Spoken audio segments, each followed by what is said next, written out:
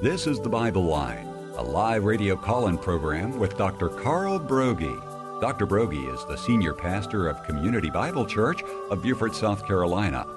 And for the next hour, he's available to answer your questions, providing biblical insight and wisdom for everyday Christian living. Our phone lines are open, and if you have a question, you may call 525-1859 locally, or outside the immediate area, call toll-free 877-924-7980. Now let's join Dr. Carl Broggi. Be diligent to show yourself approved of God as a workman who's not ashamed, accurately handling the word of truth. Welcome this hour to the Bible Line. This will be our last one for this calendar year, and then we'll come back in January. But so glad that you can join us this morning. If you are a first-time listener here and you've tuned in to 88.7 FM, for the next hour, we will take people's questions. Maybe it's a text of Scripture they're studying, they want clarification on, or a personal challenge in life, family, or ministry. If we can be of help, by God's grace, we will open the Scriptures together and see what He says. Again, locally, the number is 843-525-1859, or you can text us here directly into the studio, and that address is TBL, it stands for the Bible Line, tbl@wagp.net. I say text, that's email, but tbl@wagp.net. And if you do call, we always give, of course, preference to live callers. Some people will call us at, again, the 843 exchange. It's 525-1859. And they don't want to go on the air live, and they're just more comfortable dictating their question. We're happy to receive it that way as well. So with all that said, Rick, let's go ahead and we'll get started this morning. All right, Pastor. Candace from Indianapolis, Indiana writes, I am listening to your Revelation series and thoroughly enjoying the education. I've been sharing with family and friends as well. I'm currently listening to the Great Day of the Lord. It's the sermon you gave between the end of chapter 15 and the beginning of chapter 16. I'm around the 33rd minute, and you're highlighting the differences between the rapture of the church and the second coming of Christ. 1 Thessalonians 4:16 and 17 states, the dead in Christ will rise first, then we who are alive and remain will be caught up with them in the clouds to meet the Lord in the air. This is the rapture of the church. Then you reference Daniel 12 about the resurrection following Christ's second coming. This is where I'm confused and am requesting clarification. Why are the Old Testament saints still in the grave? Why did they have to wait to be resurrected until the second coming? Wouldn't the believers who are alive and asleep receive glorified bodies at the rapture? Did you mean to say the tribulation saints, or am I misunderstanding something?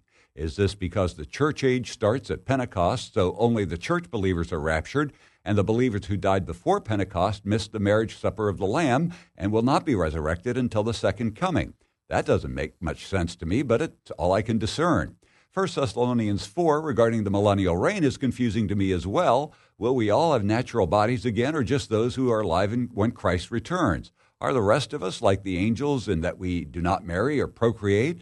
Do only those with natural bodies at the time of the second coming marry and have children and families in a world that is as the Lord intended it before sin entered the world? I'm sorry for all the questions, but I appreciate whatever time you have to answer. Well, Candace from Indianapolis, you have a lot of good questions here, and I think if you will listen all the way through the Revelation series, especially when we come to the 19th chapter where we deal directly with the second coming, it will even become plainer to you. But again, just to clarify here, there is definitely, when we speak of the second coming program, it really comes in two phases. First, the catching up, where Christ comes for his church, and then the second coming, as we often refer to it, when he comes back with his church. So first he comes for his church. Every believer believes in the rapture, that we'll all be caught up. The debate is, how does it unfold? I think what we see plainly in Scripture is first he comes for his church. He takes us to heaven. The rapture is imminent. People who say they believe in an imminent return of Christ, they believe in a pre-tribulational rapture. Unless, of course, they don't believe that there's any millennial reign of the Messiah. The next event is the second coming. He takes us all to heaven, and that's it. You have to spiritualize and write off a lot of Scripture to come to that conclusion. But for those who believe that God will fulfill his promises to Israel, that he will literally rule and reign for 1,000 years, and they say they believe in an imminent return, that means nothing has to happen prophetically for Christ to come and catch up his church. So the rapture, he comes for his church, he takes us to heaven. It's not a prophetically driven event. Nothing has ever needed to be fulfilled since the church was instituted on the day of Pentecost for Christ to come back for us. Whereas the second coming, he's not coming for his church, he's coming with his church. We're following behind him on white stallions, and he brings us to the earth. His feet will literally touch the Mount of Olives. It's a prophecy-driven event. There's all kinds of prophecy that need to be fulfilled before it happens, before the tribulation, during the tribulation, and then at the literal second coming of Christ. So with that said, I think some of your confusion lies, when will Old Testament saints be resurrected? Well, let me turn to Daniel chapter 12, one of the passages I referenced in that sermon. Now, I haven't gone back to listen to my sermon, and I don't know what I said in 33 minutes, but I'll take your word for it. Now, at that time, Michael, the great prince, who stands guard over the sons of your people, will arise. This is Michael, the archangel. There's only one archangel mentioned in Scripture, and it's Michael. And then he says, and again, I think the context here is important. He's speaking about the sons of your people. The only way that you can take that is in reference to the people of Israel. He's dealing in focus here with the Jewish people, those folks that Daniel is akin to. He's a part of the same nation. And then he says there will be a time of distress such as has never occurred since there was a nation until that time. And in that time, your people, again, the Jewish people, everyone who is found written in the book, talking about the book of life, true Jewish believers will be rescued. So he's speaking of this coming time, this awful time in human history that has never happened, a time that Jesus said will come upon the whole world as he addresses the 7 churches of the Revelation. It's predicted as early as the book of Deuteronomy, the 4th chapter. He says, when you are in distress, and all these things have come upon you in the latter days, you will return to the Lord your God and listen to his voice. So he's talking about the latter days. That is a phrase that Moses and the other writers of the Old Testament use to describe that time frame, not for the first coming of the Messiah, but the second coming of the Messiah.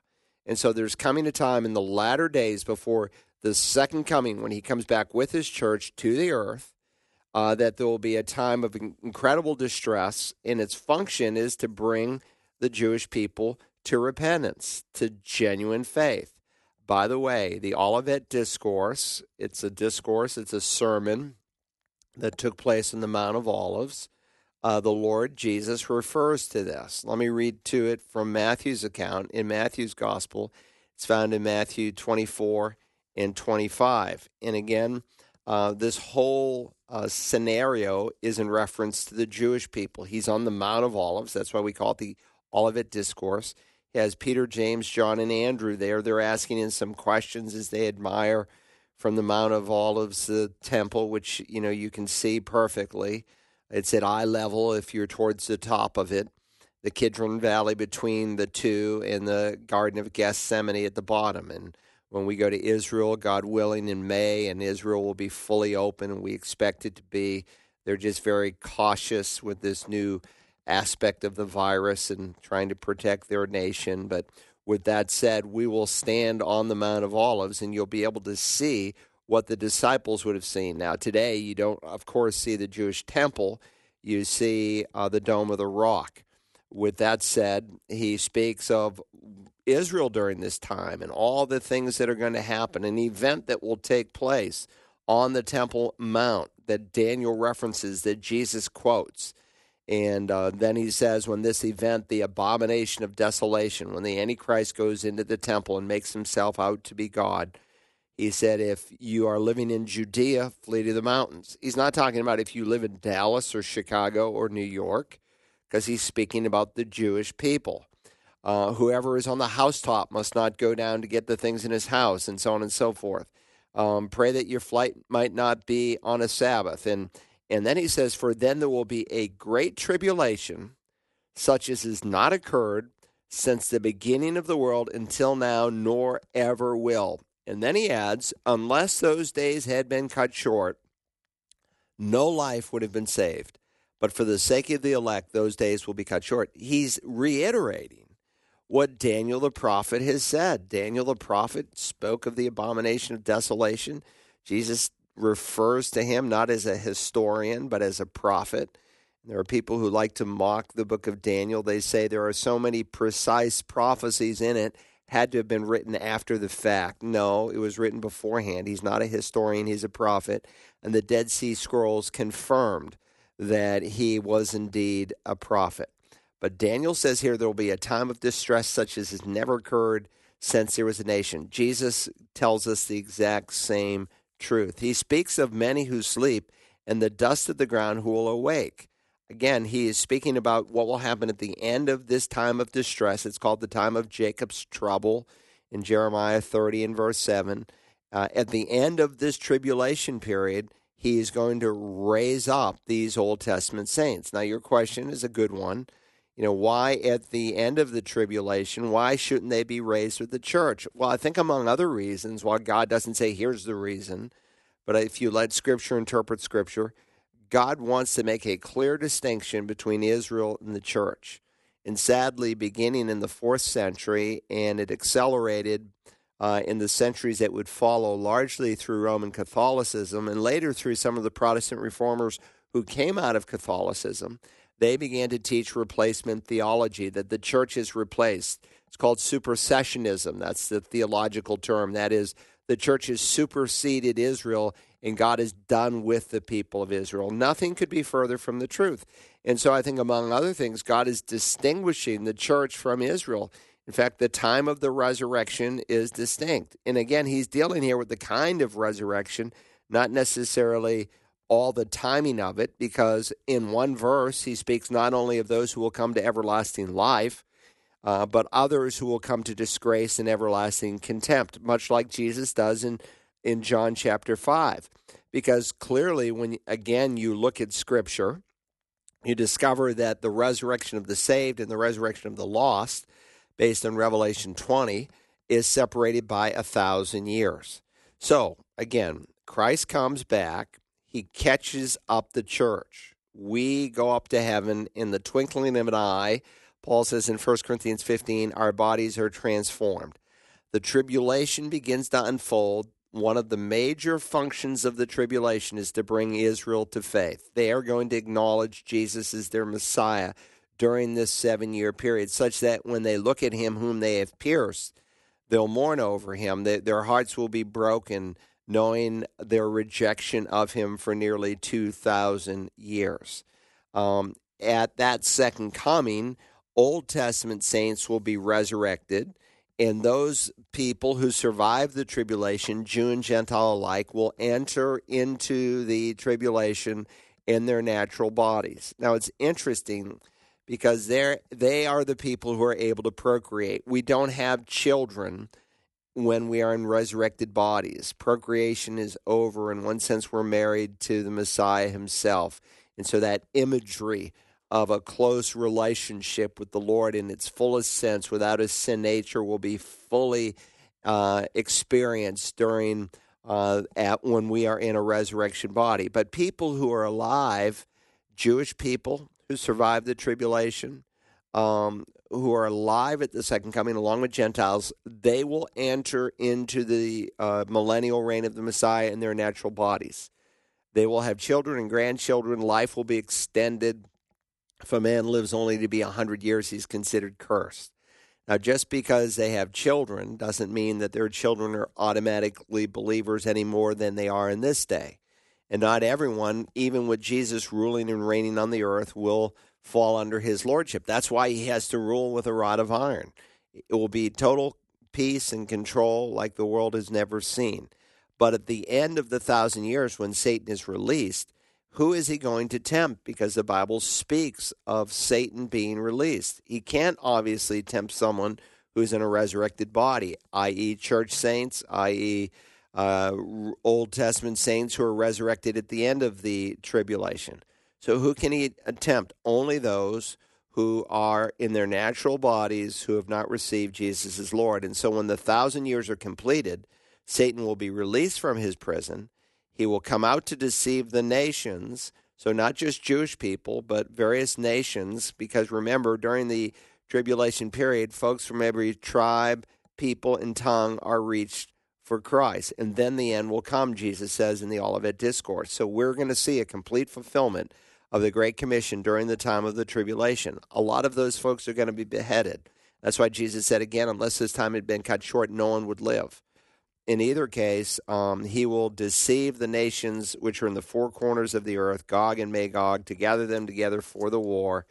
The number of them is like the sand of the seashore. These are the unbelievers who are the offspring of believers who enter the tribulation. So again, I think when you get to the 19th chapter, this will become clearer to you. You either spiritualize the Bible, like so many amillennials do, so many of those who say they are the Reformed faith, and they look at Revelation 4 through 18 as just all historical. It's already taken place. It's not literally going to happen.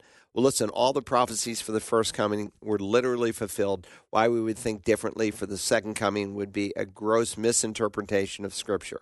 This is going to literally happen, and to underscore the distinction between the church and Israel, God has them raised at different times. Great question. Let's go to the next one. 843-525-1859. If you have a question on today's Bible line, John from Richmond Hill, Georgia writes, how did Paul receive his wisdom? Did God dictate or reveal the word to him? Was he just the right man for the right job? And because he was the right man for the job, he followed with prayer and study and then just got it right?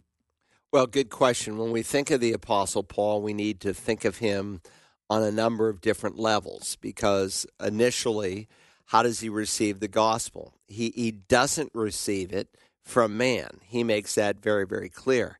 He said, I didn't receive it from man, for I would have you to know, reading Galatians chapter 1. And this is a phrase he'll use several times in his epistles when he wants to underscore a truth that he's about to say.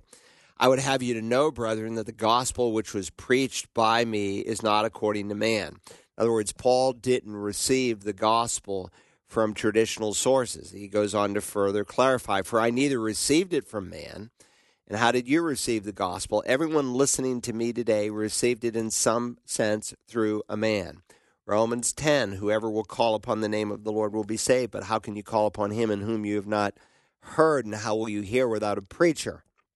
Now, might be a preacher who was involved in the translation of a Bible and you read it, but typically people aren't converted by picking up a Bible, say, in a hotel, like Gideon's Bible, where they're converted. I'm not saying they can't be.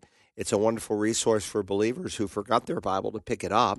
But unless they have been evangelized and taught along the way, usually like the Ethiopian eunuch, someone has to explain it to us. So he said, neither did I receive it from man, like most of us did, nor was I taught it. In other words, I didn't get it through some traditional formal education, but I received it through a revelation of Jesus Christ. So when was Paul converted? Well, he received the gospel directly from the Lord. In the middle of a day, there's a bright light. It overshadows the sun. It is so bright. He falls to the ground. And he says, who are you, Lord? He says, I'm Jesus, the one whom you are persecuting. And the Lord gives him the gospel. He blinds him for several days. Now, we can debate whether or not at that moment he was converted or not. But we cannot debate whether or not Paul received the gospel from men or whether he received it from direct revelation. He received it from direct revelation on the Damascus Road. So that's his conversion, his justification. In terms of his sanctification, like any other apostle, the way he receives divine wisdom is he has to study it. Peter was an apostle. In fact, I just quoted this verse a few weeks ago. We were studying a passage from First Peter, and Peter said some difficult things, and Peter said, well, Paul said some difficult things. He made this statement, in regard to the patience of our Lord is salvation, just as our beloved brother Paul, according to the wisdom given you, wrote to you, as also in all his letters, speaking in them of things in which are some things hard to understand, which the untaught and the unstable distort, as they do the rest of the scriptures to their own destruction. What does that tell me? It tells me Peter studied Paul. Why? Because Paul wrote scripture. He wrote scripture, and so it was worthy of study because it was the word of God. And just as no doubt Paul read Peter and any other writings in the New Testament that he was able to read before he died. Obviously, he never read the book of Revelation because it was written long after he died. In Acts 6, we see the apostles studying scripture. The first book of the New Testament had not yet been written. And so when there's a conflict in the early church and they need some folks to make sure the needs of widows are taken care of, they weren't saying we're above this because we're apostles. This is just not a priority for us. So select up from among yourselves 7 men full of the Holy Spirit and of wisdom and put them at the task. Why? Because we are going to devote ourselves to the ministry of the word and to prayer. And that's precisely what they did. They were learning wisdom. And so when you see Paul, for instance, in the book of Acts going to various places, one of the first places he would go to when he went to a town was the Jewish synagogue. Why? Because there were some Jews who would be open to the truth of the gospel, some God-fearers, some proselytes, Gentile converts who would be there. And the gospel was to go to the Jew first and then to the Gentile. And so, for instance, he's in Thessalonica, and we read in Acts 17, he was explaining and giving evidence that the Christ, the Messiah, had to suffer and rise again from the dead, saying, this Jesus whom I am proclaiming to you is the Christ. Where is he giving this evidence from? Well, for 3 Sabbaths, the verse before is 17:2 of Acts, for 3 Sabbaths he reasoned with them from the Scriptures. He's just opening the Bible. So Paul received wisdom from the Scriptures as well. He had to study it for his own sanctification. In Acts 18, he powerfully refuted the Jews in public, demonstrating by the Scriptures that Jesus was the Christ. So it's true not only for Paul's sanctification, it's true in your sanctification. Your mind is to be renewed, and that happens through a study of Scripture. Now, in reference to the writing of Scripture, which your question also encompasses, there have been different views that folks have taken, but one primary view that the church has virtually held dogmatically and consistently for 2,000 years. There's a few people who have taught what's called the dictation theory. And by the way, I have a course. It's called Bibliology, and I think it's in section 3 of the course. I go through how was inspiration unfolded. All Scripture is theos noutos. It is God-breathed. It is the very breath of God. So it's not like there were writings and God breathed into the writings and said, now they're inspired. No, what they wrote came from the breath of God, so to speak. They were men moved along by the Holy Spirit, spoke from God. Now, they weren't passive like a secretary or a stenographer in a courtroom where they, okay, Lord, I got that. What's the next phrase? And you write that down. That's how the Muslims view the Quran was given. It was given dictated from Gabriel, they say, to Muhammad.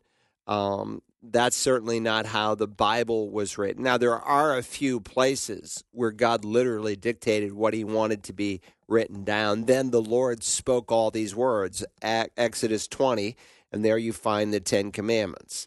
But concerning dictation, that's not the means that the rest of the Scripture was given. You say, how do you know, Pastor? Again, these men were moved along by the Holy Spirit.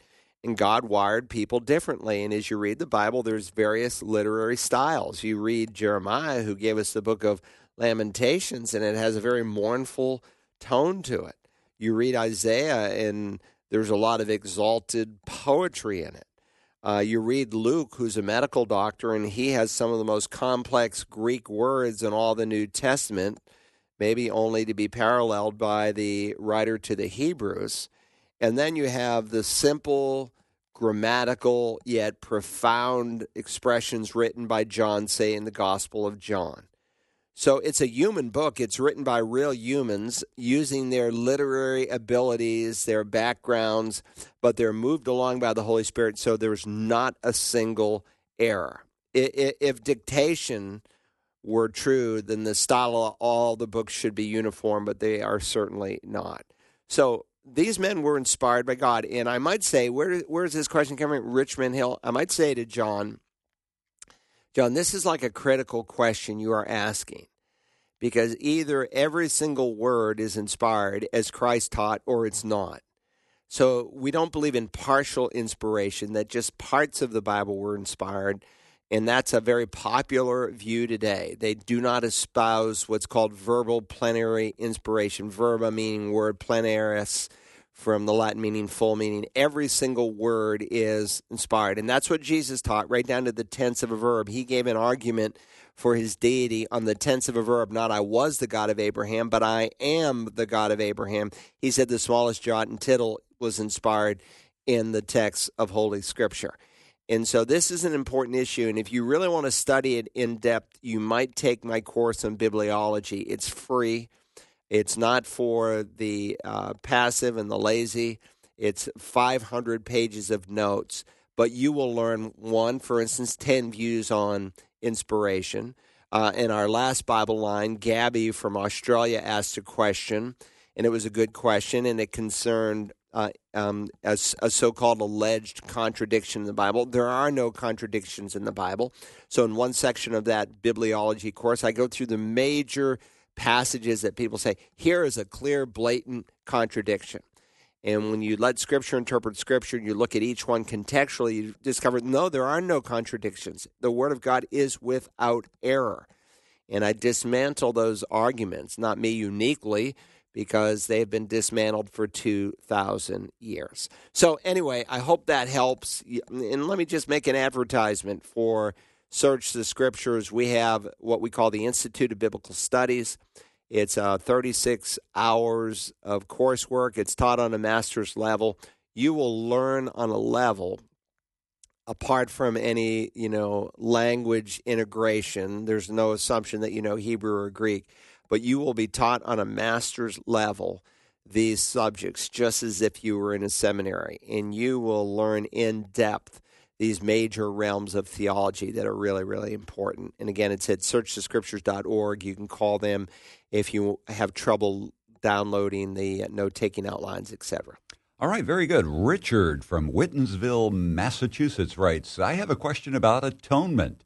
I understand that Roman Catholics don't believe in penal substitutionary atonement, but I don't understand what type of atonement they do believe. Could you explain that? Also, would you say that it is necessary for someone to believe the penal substitutionary view of atonement in order to be a Christian? I find it hard in my position to say someone isn't saved because they don't hold to that specific view of the atonement, although I believe it is the only correct view. Thank you. Well, Richard, you're absolutely right. It is the only correct view. It's the view that Scripture plainly teaches. And so then the question becomes, what is penal substitution? The word penal is a word that simply refers to punishment. Substitution is the act of a person taking the place of another. So when we speak of penal substitution, it's the act of a person taking the punishment for someone else's offense. And this is what is clearly taught in Scripture.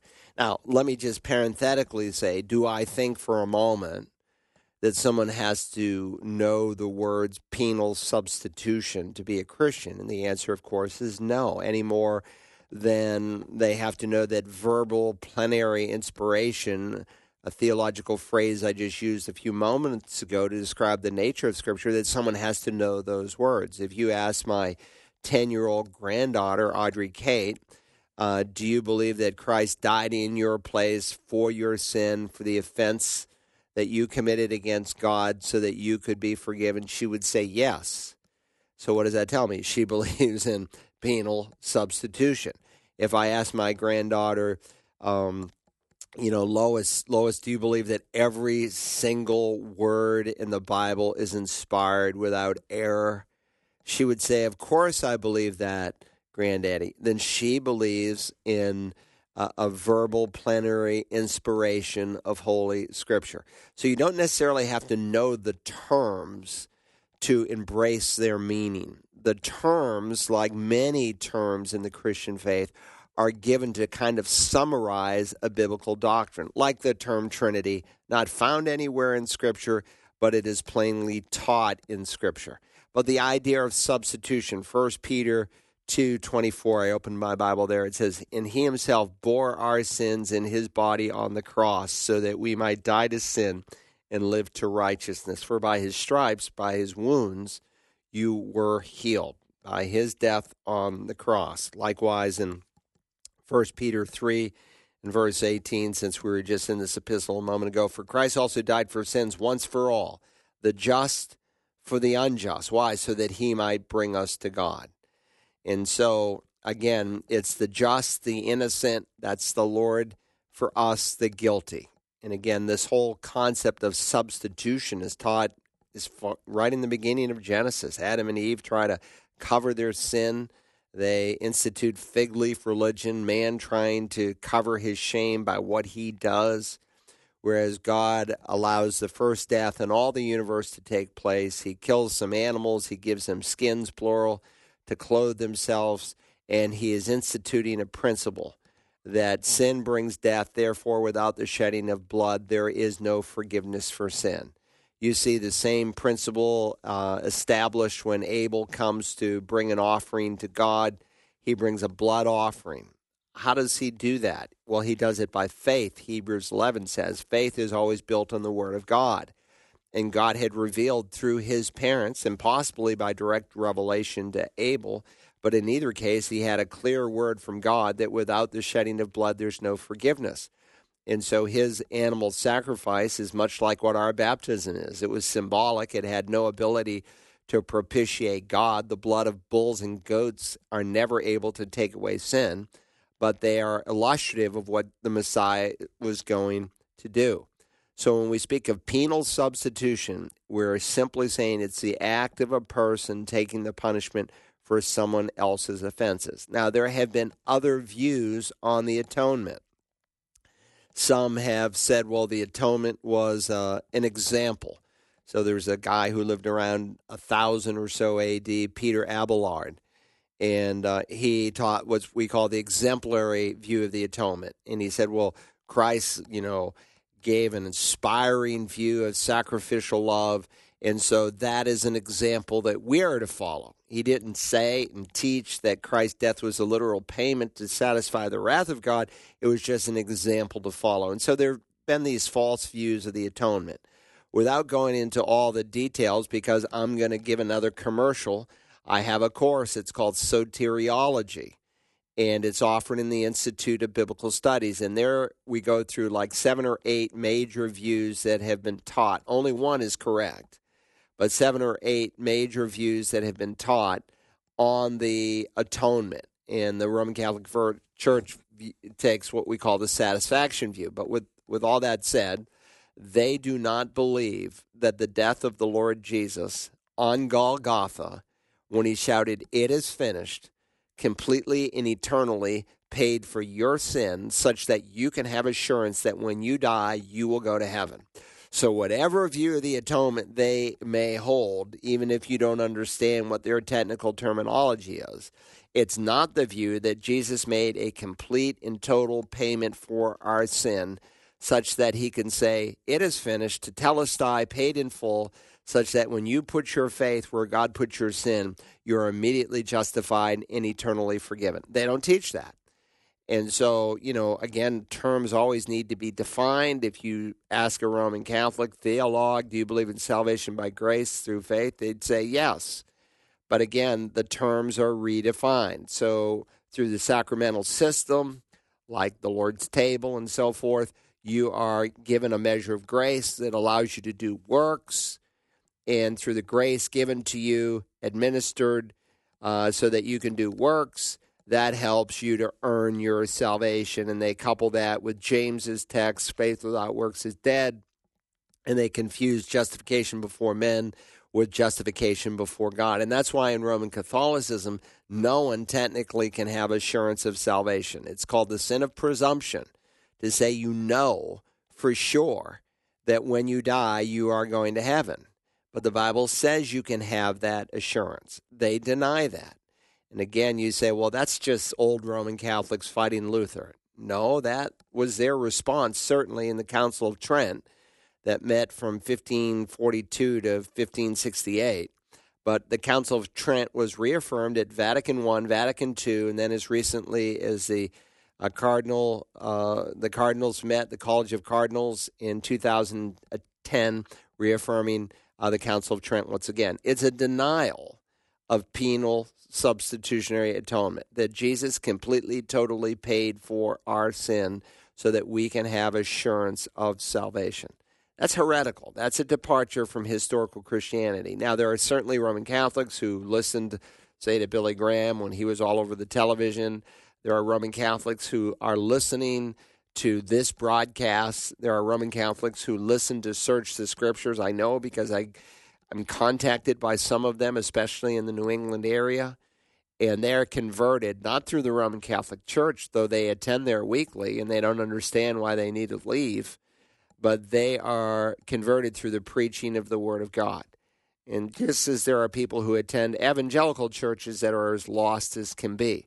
So again, it comes down to a personal relationship, a personal decision for Christ. So do you have to understand Anselm's view on the atonement? No. Do you have to understand, Finney's view on the atonement? No. But do you need to understand that Jesus died, the just for the unjust, in my place, making a full and complete payment to satisfy the wrath of God, to propitiate God, to appease his anger through a substitute, and he proved his ability when he raised him from the dead? Yes, that's the gospel that we are to preach, Christ and him crucified. Good question. Very good. Sarah from Bluffton writes, a few years ago, I was walking in a very hot region and ended up getting massive heat blisters on my feet that hurt so much I could barely walk for a couple of days. Someone who was with me at the time then prayed over my feet, and the pain immediately went away and never returned. I know God can do miracles whenever he pleases, but I'm at conflict with myself with how to wrap my mind around a healing like this. The girl who prayed was someone I knew was not walking close with God based on things I'd witnessed in her life. A close mentor of mine also brought up the 2 Corinthians 12:12 passage talking about that kind of stuff.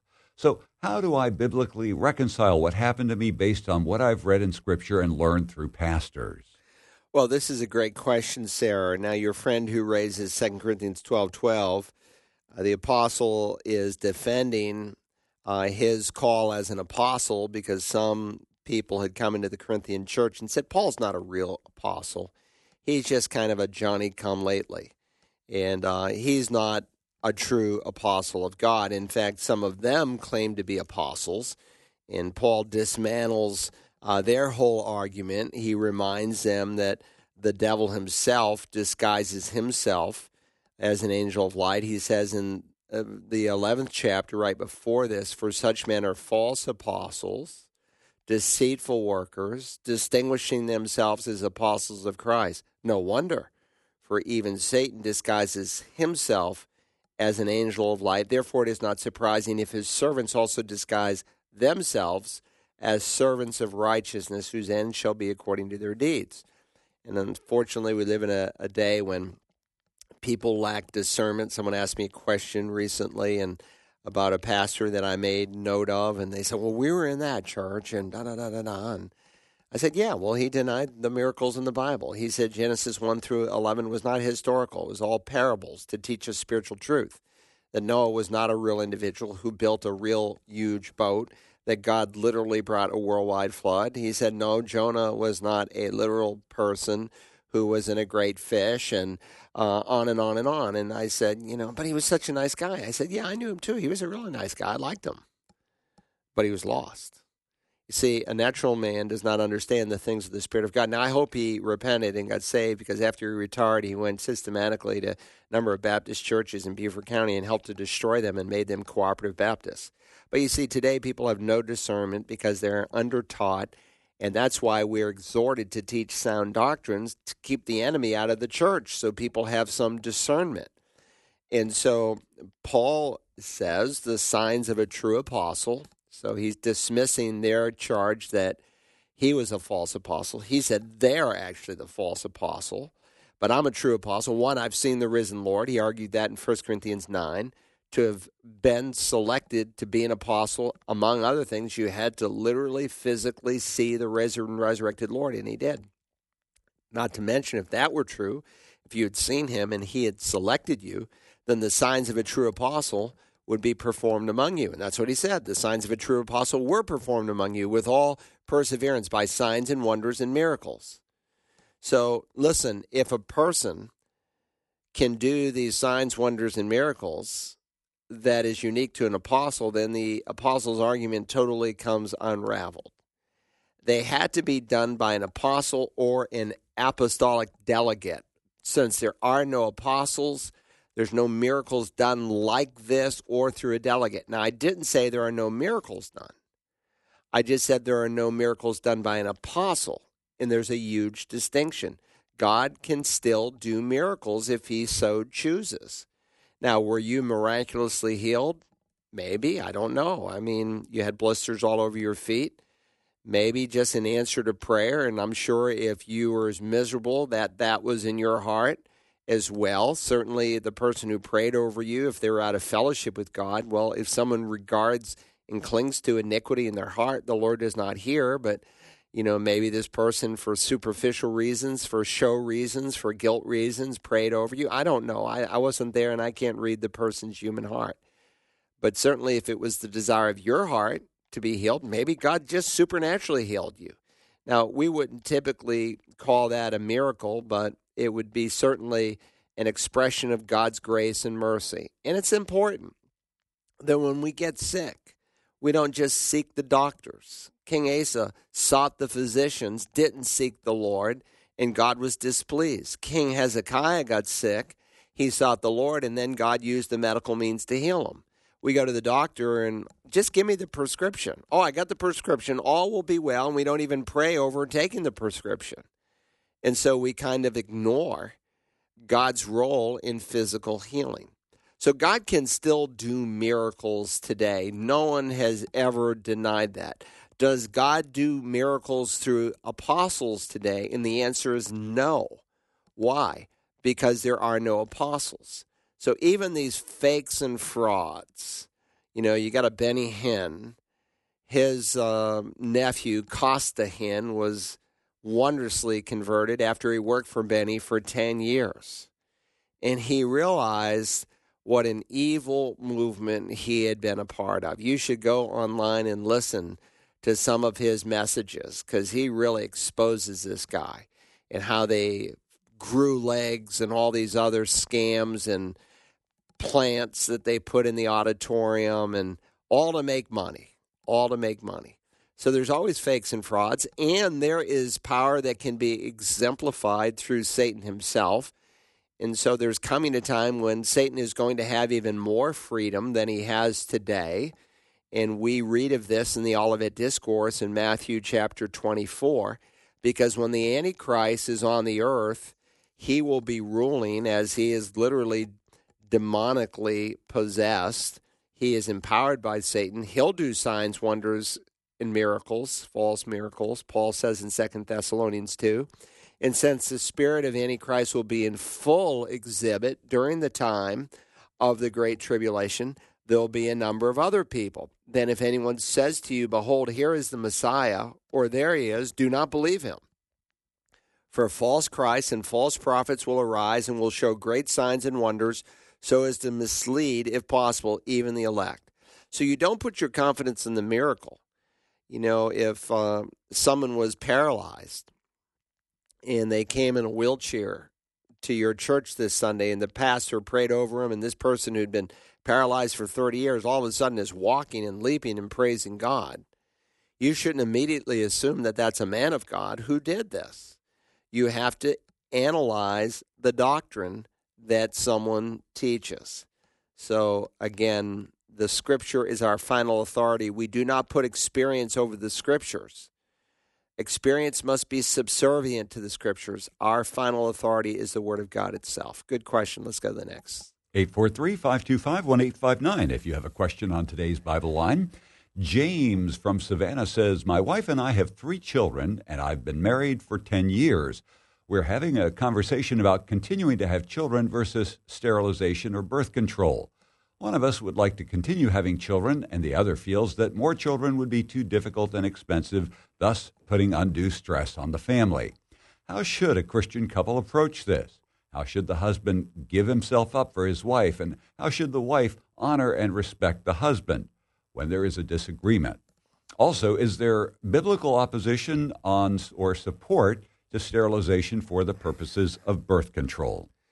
Well, the whole idea that we would even speak of sterilization is a modern concept. I say modern in that there was really no birth control methodologies until the 1960s. And, of course, the first birth control means began to spread, and they caught, and they were very popular because we became more and more secular as a culture, not just the American culture, but the worldwide culture. And so children were no longer viewed as a blessing from God. And yet that's how they're described in Scripture. You know, there was a time when they built neighborhoods and with sidewalks and parks. And why? Because children were viewed as a blessing. And all of that began to change. And as time has unfolded, instead of being a child-blessed culture, we're a child-hating culture. And instead of children being viewed as the gift of the Lord, the fruit of the womb is his rewards, such that he can say, how blessed is the man whose quiver is full of them. We don't see it that way anymore. We don't see children as a blessing. People don't typically say, well, God, you've blessed me with so much finances and resources. Will you just stop? You've given me too much. Or, God, my health is just really great. What a blessing to be healthy. But God, will you just stop blessing me with good health? No, we don't think that way. But somehow when it comes to children, because we don't really see them as a blessing, because the culture has taught us that they're an inconvenience. Oh, they're an inconvenience to my career. And so we have a new administration that is trying to pass a bill that is going to provide child care in early education as early as K-3, but it doesn't look like the good senator from Kentucky is going to agree with it. But they want to basically get your children away from you so that someone else can be raising them during the day, because they're not really a blessing. They may be nice, but they're not a real blessing. In fact, they're somewhat of an inconvenience, because if I can't work and pursue my career, say as a woman, then I'm really not a person of significance, because, I mean, just staying home, good grief, what a minimal job. I mean, how backwards can you get? And this is the way our culture thinks. And so birth control comes in the 1960s, and with it, of course, comes a new sexual revolution. Why did that happen? Because of Romans 1. We were no longer acknowledging God as God and giving thanks, so God gave them over to sensuality, and the whole sexual revolution began to unfold. This is a nation that is adrift from God, and so now someone could have the pleasure without the responsibility, and that they could either control the conception, or if conception happened, they could easily abort the baby. So if you say you're really pro-life, then it's wrong. And I would just say to you, if, you've got 2 people who are batting heads, assuming one of you, and I don't know who's on first here, whether it's you or your wife or, who's like so opposed to, these little children coming into the world, assuming they are believers, then you should certainly do everything in your power to do a search of Scripture. My wife and I have written a little thing that we give to couples in premarital counseling on what God says about children and what does he say about birth control. So you should do a study on that, because, again, remember, everything you believe as a couple is based on something. You either made it up, or you dreamed it up, or someone told you it, or you read it in a book, but just believing it doesn't make it right. And so every thought needs to be brought in conformity to the Word of God. We need to take every thought captive to the obedience of Christ. And so the question is, what does God say about children? And that's where we need to begin. And that will solve a lot of your disagreements. So if you guys would humble yourself as a couple and get on your knees and say, Lord, there's real disagreement here in our home. And one of us wants to have more children and the other does not. And we want to really get this right because someday we're going to meet you, and we don't want to meet you where we learn, well, your plan for us was to have 5 children and we only had 1. No, you want to do the will of God. And listen, everything that you own, someone else is going to own 50 years from now, more than likely, unless Jesus comes back first. But in the end, in fact, someone was explaining to me they were cleaning out their house and how much work it was. And I said, you got that right. I know when my parents had lived in the same house for 50 years and my dad was dead and we had to move my mom to a smaller place. It was more manageable. We had 5 floors, or actually 4 floors, 3 stories and a full basement. And we're talking about a basement that's bigger than my house. And, stuff for 50 years. And it was so much work. And I think the Lord's going to handle this really sweetly. He's just going to burn the whole planet. He's just going to burn it all. It's all going to be gone in a flash. And he'll create a new heaven and a new earth. And so when you're gone, you're not going to bring anything with you. But if you raise children for Christ, you will have a godly heritage. And that's a great gift from God. So get on the same page. I would say if it's the wife, you could say, if it's the husband who has a problem with more children, you could say as a wife, well, look, I'm not going to compromise my body and take birth control as you want me to, but if this is the way you feel and you're not willing to study Scripture and find out what God says where we can be in agreement, then you do what you want to do to prevent children. But I'm not going to violate my conscience and do it. And so, again, it's a good question, but you need to search the Scriptures on this because God has spoken and he has not stuttered. All right, we've got 3 minutes left. I think we can get this question in. Jacqueline from Bloomingdale, Georgia, would like to know, have you explained the jealousy curse in Numbers 5? This is the law of jealousy. When a wife, being under the authority of her husband, goes astray and defiles herself, or when a spirit of jealousy comes over a man and he is jealous of his wife, he shall then make the woman stand before the Lord, and the priest shall apply all the law to her. Moreover, the man will be free from guilt, but the woman shall bear her guilt. So this is an interesting passage. People have taken it in different ways. There's some dust that's given, and she drinks it in the water, and if she's guilty, her abdomen swells. And there was a good brother, Dahan, he was a medical doctor, and he's been dead since, I think, the late 60s, but then he had some sons who followed in his ministry, and he did a ministry called Radio Bible Class, but he, as a medical doctor, said, well, this was some herb, it's unknown to us, and Moses knew it, and the body would have a physical reaction if there was guilt. I don't think that's in view. I think what we see here is something that is of a supernatural nature, because this is at a time when God is dealing directly in a theocracy with the people of Israel. There are ways that God dealt with the Jewish people that he does not deal with the church today. If someone was guilty of adultery, they were stoned to death. God doesn't do that today. And so there were certain supernatural dimensions in which God separated his people. Now, under the new covenant, he distinguishes us through the indwelling presence of the Holy Spirit. I think what you see here is a supernatural expression of what God did in order to keep pure his people, because he needed a people from whom the Messiah would come, and he didn't want that people to be polluted. That's the short answer. But anyway, we are out of time, but we're so glad that you were able to join us today. And God willing, we will be back the first Tuesday in January with our next Bible line. This will be broadcast at wagp.net for your viewing at your leisure.